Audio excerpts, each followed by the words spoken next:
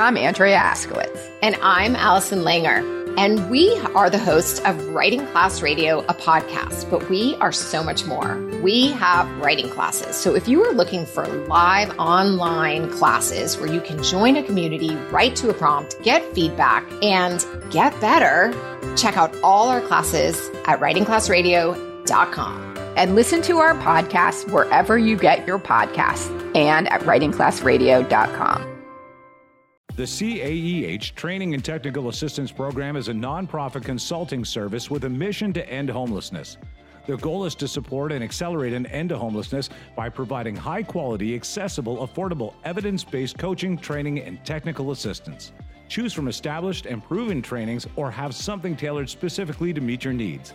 Visit training.caeh.ca to book your consultation or training today. Meet their dedicated and friendly trainers and find out how you can end homelessness in your community once and for all at training.caeh.ca. We at On the Way Home would like to acknowledge the original stewards of whose lands this podcast is recorded on. In York Region, we recognize we're on the traditional territories of the Wendat, the Haudenosaunee, and the Anishinaabe peoples, and that this is the treaty lands of the Mississaugas of the Credit. And in Vancouver, we acknowledge that we are on the unceded territories of the Coast Salish peoples, the Musqueam, Squamish, and Tsleil-Waututh, whose presence on these lands continue to this day. And let me tell you about some of the good stuff that is happening at Blue Door. My team, of course, is working really, really hard. We have a really cool social enterprise called Construct. And Construct, really what it is a construction company with a social purpose. So we do all the work that a normal construction company would do, renovations, that kind of thing. But we train 6 to 8 people over 8 weeks. We pay them to do the training, and then we launch them into the trades where they make a really good wage, a living wage. We're actually going to talk a little bit about that today. A living wage where they can actually afford to pay full market rent, move forward with their lives. Is a preventative program in nature. It's really cool. There's a bunch of folks doing this type of thing across the nation. My friend Mark Silverano, who's been a guest on the podcast before with Building Up, does this, and many, many more. Brandon, Community Builders. We got our friends at Purpose Construction in Manitoba. It's an awesome program, and we're all part of the TradeWorks initiative that is run through the Home Depot Foundation, who's doing incredible work. So very cool. So let's get to today's guest. I'm very excited. Listen, I'm always looking around in the sector thinking, who's doing something that's really innovative, and where's the leadership? What are people doing that is really different? And we have a guest today from FoodShare. Let me tell you about Ellery from FoodShare, and then we're going to talk about some of their practices that are just so innovative and sector-leading, incredible stuff. And I think, and the hope is that everyone starts doing things similar because it's needed in our sector, every sector, really. So I have Ellery Rosin, who's the People Operations Manager at FoodShare Toronto. Ellery sees food as a lens to highlight our similarities, celebrate our differences, and understand our values. A view she developed while exploring local markets, tasting new foods, and participating in cultural exchange through sharing recipes over years of traveling and working in different places. As a People Operations Manager of FoodShare Toronto, she works to advance organizational culture and values, which includes embedding food justice in all of their work, including training and hiring practices. And we're going to talk more about that as well. She aims to foster an environment where people are empowered and challenged to do their best work, and where everyone can make a difference. Her background in international, experiential education allows her to bring an inclusive, humble, and curious mindset to her work. Outside of work, I like this part here very much. Outside of work, you'll find Ellery baking and eating sourdough bread, napping, making lists to keep her life organized, and or putzing around her garden with a coffee in hand. Ellery, welcome to the show. Thank you so much for having me. We start the show off usually well, not usually, all the time we start the show with the same question, but we don't always get the same answer because it's a little different for everyone. And that question is, what does home mean to you? You know, I think we often have multiple homes, and what feels like home can shift. What we associate with home varies, as you said, from person to person. Home to me is a place where you exhale when you arrive. where you feel like you don't have to go anywhere else, perhaps where the journey ends, or where you can shed some of the keep it together, so to speak, that you may hold up when working or in other settings. I've felt the feeling of home landing at certain airports, walking into the house I grew up in, or getting back to my current rental apartment after a long day. So to me, I think it boils down to a home is a place that provides comfort, relief, respite, and protection. Awesome, and very, very well said. Now, I really loved your bio. It was great, but want to understand your journey a little bit more. So maybe you could take us along the journey of into the work that you're doing now. How did you get to where you are now? Take us along the path, ending where you are at FoodShare. Sure, yeah. So I've always found myself most engaged when helping others navigate challenges, obstacles, or tasks. I remember being in 5th grade on the phone with a friend, talking them through their math homework, or spending mornings as a backpacking guide, bandaging people's blisters before a day of hiking. And, those were the moments where I felt like I was on and I could do it forever. When I was in university, I thought I wanted to be a doctor because that seemed like the obvious path to, quote, help people.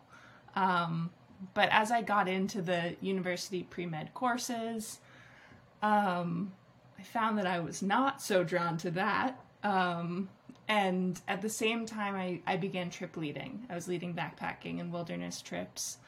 And I found that I was more drawn to working with people on the things that came up for them day to day. So that sparked me to switch my major in university from pre-med to culture, health, and the environment. And I continued working in outdoor and experiential education after graduating from university.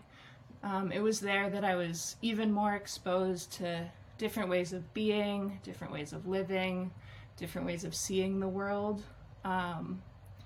And I loved thinking about how to structure a trip or a program to effectively bring people into a group, into an experience, and into the place where they were, so that they could feel safe enough, comfortable enough, and enough structure around them to be able to tolerate and embrace what was new, challenging, perhaps scary. And so from leading programs, noting that part that I liked, I moved into hiring the people who led the trips and training them. And sort of doing that same thing, developing that sense of community within an organization, developing that sense of psychological safety, and really understanding what motivates people, what stands in their way, both on the personal end and on the organizational side. So that led to expanding roles in human resources and people operations, thinking about how to make work for people. And that can be on a systems level, structure level, policy level, or just an interpersonal level. And that's what I do now at FoodShare. Very cool. Thanks for walking us through that. And you ended with FoodShare, and that's where you are now. This is a wonderful, impactful organization. Can you tell us a little bit more about what is FoodShare? What does it do? What is its purpose? Absolutely. Yeah. So FoodShare is a food justice organization. FoodShare advocates for the right to food and working to challenge the systemic barriers that keep people from accessing the food they need to thrive. So we support community-led food initiatives and work alongside communities most affected by poverty and food insecurity. So that's Black and Indigenous people, people of color, people with disabilities, and folks living on low income. So whether it's supporting urban farms, subsidizing local produce markets, or coordinating community kitchens, all of our work is about folks accessing food on their own terms. We serve as a catalyst for long-term solutions in our food system that are rooted in principles of food justice and in partnership with local communities. And we envision a Toronto where all people can feed themselves, their loved ones, and their communities with dignity and joy. Yeah, impactful work. I love it. And I would imagine the last 2.5 years, it's the need for your services has amplified even more so. we have seen, we've seen that. We've seen, I think, more awareness of the need for our services, perhaps more than an increase in need for our services, though I think both are true. Yeah, well put, absolutely. And I think your CEO or Executive Director Paul Taylor has often been quoted as saying, look, the solution to this is not more food banks or expanding that, but it really is addressing some of the root causes of poverty that would allow people access to quality food.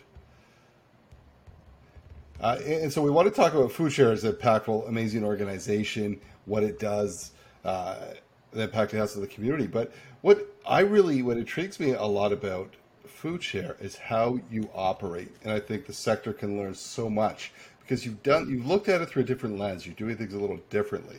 So like quite often we're working hard in the work we do for clients, advocating or working on improving food justice and access to poverty reduction and anti-oppression, but not so much for our own operations. We're not looking internally, right? Why is this so important to look internally and make sure all those things are applied? And can you talk a little bit about what you and FoodShare have done? Yeah, for sure. And I think the quotation you pulled from Paul Taylor, our executive director, hits that on the head. But we advocate for the right to food and work to challenge systemic barriers that keep people from accessing the food they need to thrive. And if we know that food security is tied to poverty reduction and anti-oppression, then how can we, in good conscience, pay people below a living wage or use volunteers to do the work that we could be paying people to do? Two things I think we may get into later. How can we say that we're working to combat food insecurity if we're creating and perpetuating the circumstances of food insecurity, poverty, and oppression? So if we operate in Toronto while saying that our vision is a Toronto where all people can feed themselves, their loved ones, and their communities with dignity and joy, then our mandate is to our employees as much as it's to the people buying from our markets, receiving our food boxes, or attending our workshops. Absolutely. And well said. And I think quite often we forget that in the sector we work in far too often. And I remember this was the case at Blue Door until we made that correction as well. We have people supporting people living in poverty, making a wage below the poverty line and not making a living wage. So how can you do that? And FoodShare is made sure that isn't happening. You mentioned something as well. And I think quite often people will say, a volunteer-based organization, maybe we need more volunteers to help out. And volunteers are awesome and incredible, and they make a world of difference. But, and while they'll always be important in the work we do, FoodShare has taken a bit of a different approach. Can you speak to what you've done and the thought process around it? So at FoodShare, we've decreased our dependency on volunteer work and instead focused that energy, those resources on creating quality jobs that pay people for their labor. So as a general principle, if there's a task that needs to be done on an ongoing basis that could be filled by a paid position, then we try to hire for that position as opposed to meet that need through volunteering. As an organization focused on poverty reduction, we want to be sure we're creating quality jobs where we can. And now volunteering still has its place at FoodShare. Like you said, volunteers are wonderful. It's a great opportunity for lots of people. It's a great structure. But we want to make sure that we're not giving work to volunteers or relying on free labor when we could and feel we should be compensating people for work through dignified and paid jobs. Yeah, and I want people to be clear on this. This is not anti-volunteer. We still need volunteers. But to Ellery's point there is, let's not replace paid positions with volunteer positions. And that's really the message that I hear loud and clear. Let's talk a little bit about, right now we hear a lot in the sector around diversity, equity, inclusivity strategies. I've even heard it called JEDI with justice at the beginning of that. And so lots of organizations are talking about that and talking about being great places to work. That's what they want to do. FoodShare has had numerous innovative practices that make these statements very true, though. Can you speak to some of the changes and innovations you've taken to make this happen? So before I get into some of the specifics, I have a bit of a soapbox to get on about DEI strategies. I think it's important that when we talk about DEI or JEDI, or you can add access in there, you can add plenty of other words that are really important. I think it's really important to mention that the E and the I need to come before the D. So I'll expand on that. If your policies aren't equitable and your culture is not inclusive, it's not only the case that you'll have fewer diverse folks who will see your jobs, apply for them, make it through the selection process, and choose to work with you, but the diverse folks you do hire are more likely to experience harm and violence in your workplace. So it's no surprise then that retention of diversity becomes an issue. Now, I totally understand that it's compelling to focus on diversity because it's often easier to measure than equity and inclusion. It's often more visible to funders, to board members, to the public than equity and inclusion, but it's really important that we start with equity and inclusion to reduce the chances that we're causing harm to the people we engage with. So we often hear people talk about how the voices at the table or the people in power don't represent the population in question, whatever that population is for you, listener. So this could mean that employees don't represent the demographics of the population engaging with the work. It could mean management doesn't represent the demographics of the staff. There's all sorts of iterations there. And I think it's important to think about the widest population impacted by the work you do, and then ask who from that population is not represented on your staff, in your management, on your board, etc. And from there, we can try to figure out why not. What are the barriers? And then we can address those. So we often talk about building policies, systems, and culture that better represent everyone who is currently in an organization. But from this approach and what we do at FoodShare is we take that second step back and think about how we can better represent the needs of everyone we want to engage with the organization. And that helps us create forward-thinking policies, strategies, etc., that will serve us moving forward. And I think sometimes when we talk about DEI, we get a little bit stuck on trying to develop the perfect policy to address all issues in diversity, equity, and inclusion. But I advocate for implementing change across all aspects of our work, which means you can implement pieces as they're ready, and that you can and should continue to iterate on those changes once you see how they work in practice and once you see what feedback you're getting. So these changes can be big, like increasing wages by 25% for employees in the lower pay bands, something we did at FoodShare, or smaller, like sending interview questions 48 hours before an interview to candidates, something else we've done. So I also want to mention, we're not perfect at FoodShare. We're not doing everything right. I always appreciate the way we actively engage with DEI at FoodShare and are looking for ways to improve, are open to hearing ideas. And, the ideas, I'll outline some of the changes we have made at FoodShare and just want to point out that those have come from every level. Those have come from Paul Taylor, our executive director. They've come from our board. And they've come from employees at every other pay band. They've come from volunteers. They've come from community. So what have we done? We've taken a closer look at the language in our job posting to reduce gendered language, to reduce qualifications that some populations have historically had more access to than others, and that aren't actually required to succeed in a role. We've added qualifications around lived experience with the issues we engage with, so in our case, poverty and food insecurity. We conduct specific outreach to BIPOC-serving charities, nonprofits, organizations, and community groups when sharing FoodShare jobs. We anonymize application materials before they go to hiring committee to reduce the impact of bias in the selection process. We ask each candidate the same questions in the same order, developing a scoring criteria, and send interview questions in advance so that people who don't process well in the moment are set up for success. So those are all things we do before someone even starts at FoodShare. What about when they start? We provide anti-racism training for staff and board members. Employees do an Indigenous cultural awareness training during onboarding. Supervisors do a training about preventing discrimination based on mental health and addiction. We have various ways for folks with different identities to have their voices heard in a dignified and respected way, and also in a way that's compensated, so this is on work time. We have a Black Caucus, an Indigenous Advisory Circle, a Disability Task Force, a Body Liberation and Fat Acceptance Task Force.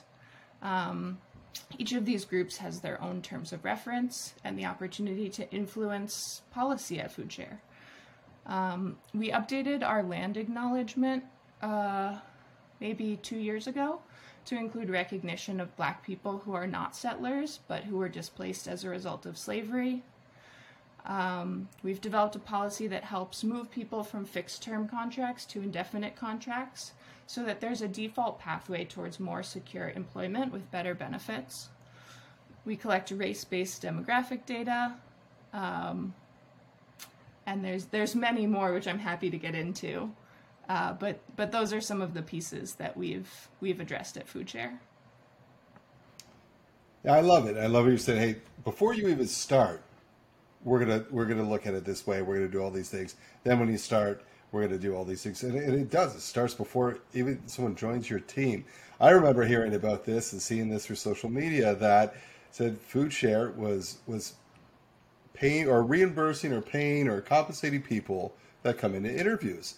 And I think sometimes people will dismiss, either all the things you said, it's too much work, I don't have the time, we can't afford that. And when you really dig in, number one, you can't afford not to, right? But all these things aren't super expensive to do, but they're really impactful, right? Yeah, and I think that sort of goes back to my comment about how DEI can be approached at so many levels and in so many ways. And so, do what you can when you can. Say, I don't know if we can implement an interview pay policy until we do our next budget, but before then, we can do all these things. Sending interview questions in advance does not cost any money. It's nothing at all. That's right. And talk a little bit about why you do that, like sending them in advance, because... Yeah, so it really comes from the trying to make FoodShare a more inclusive place for neurodivergent folks. So folks who process at a different speed or in a different way than is maybe typical. So for folks like that, if you have 24, 48 hours to review an interview question and come up with a great answer, that's the answer we want to hear. Like it sort of goes back to this question I often hear in recruitment is like, what are we testing for? What are we measuring? We're not trying to stump people. We're not trying to see how they do under pressure if that's not part of the job we're hiring for. If the job we're hiring for requires that they know what to do in this situation, which is not a high pressure situation, then there's no reason they need to answer that question on the spot. If in their work an issue would come in and they'd have a day to think about it, then why not give them a day to think about it in the interview, and then we get a more realistic picture of how they would do their job. And this goes back to a principle I heard about actually in a presentation someone at FoodShare gave a couple years ago. I forget, I should be citing the person, but I don't remember who came up with this theory, but it's the curb cut effect, which is if you design things for the people with the most barriers, it is good for everybody. So if you cut a curb for people with wheelchairs, that actually helps people with strollers, people on crutches, people who are sore, all sorts of people benefit when we think about those most impacted in our design. And so this is an example of that. I love how even when you're talking about, why are we imposing the same interview strategy on everyone when that's not even a part of their job, right? Like that, the ability to have to think on your feet and right under pressure if someone throws something at you.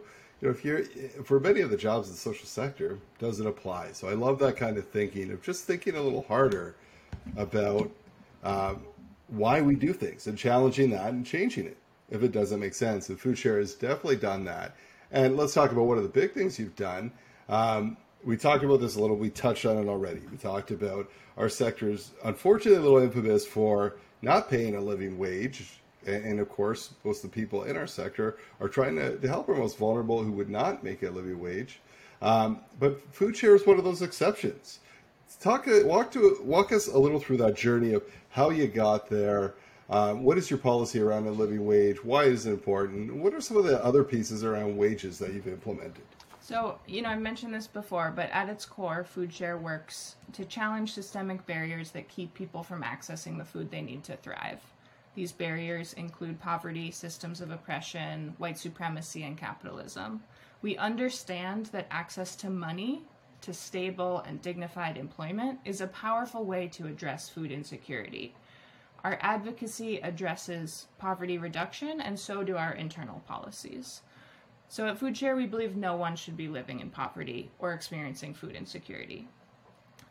This commitment to a living wage for all staff is an example of our values in action. It's also an action item identified on our Combating Anti-Black Racism Action Plan. And so a little bit of the impetus behind this is 62% of food insecure people are employed. So as you mentioned, it's a big problem in our sector. Like, the people who are food insecure are not all people who are unemployed or not working. If it were, that would be fine too, and we should still work to reduce it. But over half of the people who are food insecure are employed. These are folks working hard at paid jobs who still can't make ends meet. And in the city of Toronto, 13% of the population experiences food insecurity. That is not insignificant. And we know that that number jumps to 27% for folks from racialized communities. We know that nearly 50% of Black children live in low-income households compared to 9% of non-racialized kids. And paying people a living wage helps to combat statistics like those. In Toronto, the living wage is $22.08 per hour. So we don't pay anyone below living wage. No employee at FoodShare earns less than $24 an hour. And sort of another policy that helps, that works with that, is that we ensure that the highest paid employee is not paid more than 3 times what the lowest paid employee earns. So something like that, it increases how equitable we are as an organization, but it also helps to enable paying people more at the lower end of the pay scale. People say, where does the money come from? Well, how much does your highest paid employee make? That might be a good place to start. We offer equal pay for equal work, and therefore we don't negotiate on pay or benefits. We have a publicly available pay grid. So what that means is we include the pay, benefits, and the selection process in all of our job postings. And even when a job isn't available, you can look at our pay grid online and know what a job would make. And this makes it so people know in advance whether it's worth their time to apply for a job at FoodShare. People don't, we hear the expression time is money, and I think for a lot of people that's really true. People have to take time off to go to interviews. People have to pay for childcare to go to interviews. People have to make really tough decisions about how they spend their time. And that has an economic impact. And so we really want to honor people's time. We talked about the policy of paying people to attend interviews so they can afford to take time off of work, arrange childcare, access transportation, and just have their labor compensated. But pay equity and pay transparency, it also addresses the wage gap. We know that women and people of color make less. And by setting salaries in advance, by setting benefits and not negotiating, we help to address that. How is it? That's incredible. How has it been received by your team, by the community? All these different changes you've done. I mean, nobody's mad when we increased their salaries. We got no negative pushback from that. Yeah, I know. Shocking. There was a lot of publicity around the interview pay policy, which came recently. So we provide an honorarium to anyone who interviews at FoodShare, like I said, to compensate for the time, to compensate for the labor. Another piece around that is that we also, if someone's asked to do an assignment or prepare a presentation as part of an interview, that is also compensated separately. And we make a promise to people that we won't use their ideas from those if they're not hired for the job. I think, these days you hear about people doing second, third, fourth, fifth round interviews with projects and presentations, and then they see their ideas used by the company, but the company didn't even respond to them after the interview. So that's about more than just financial compensation. That's also just respect and dignity. And so we want to make sure that we address those. Things fall through the cracks. Sometimes people don't get an email back when they should. And we want to build in redundancies that help to make sure people feel compensated, respected, and dignified when they interact with us. Wow. Well, right now I think in many ways FoodShare is really, really unique in all the different things it's doing. The hope for the future is you're not so unique, and not to take anything away from you, but I hope that this sector could learn and copy and improve and do, because we all should be doing these things that FoodShare has implemented. One of the reasons we're having you on today is to tell, hey, this is how you do it, and this is this is true innovation. We have to start thinking of our teams as well as the clients we support as well if we're going to be strong in this sector. If people want to find out more about the work that FoodShare is doing, all these amazing best practices, I think they're best practices and innovations, where do they go?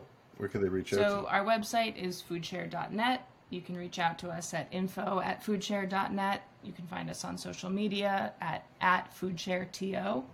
And I'm with you. We don't want to be unique. So we post a lot of what we're doing out there. We make it available. If you have questions, follow us and let us know. Very cool. Well, Ellery, thank you so much for all you and FoodShare are doing, for teaching us, for being innovative, for thinking differently, and not being afraid to push boundaries on things. That's what's needed to make change happen. Thank you so much for coming on the show. Thanks for having me.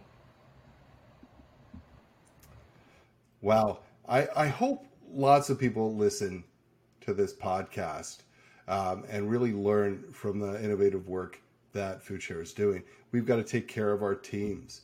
I mean, the work that many are doing in this sector is tough work.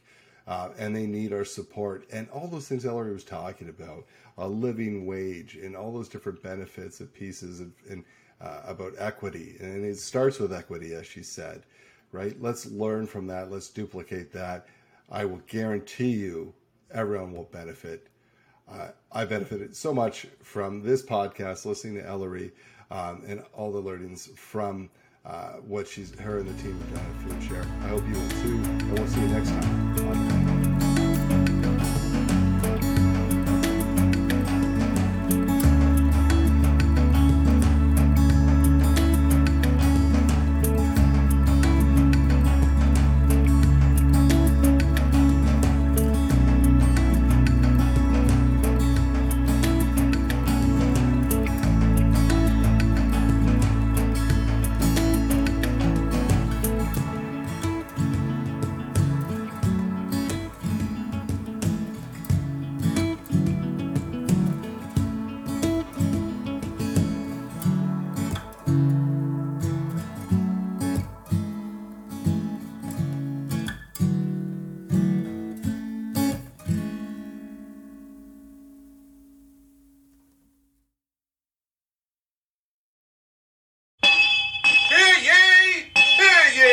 Produced by Crier Media and distributed by the Sound Off Media Company.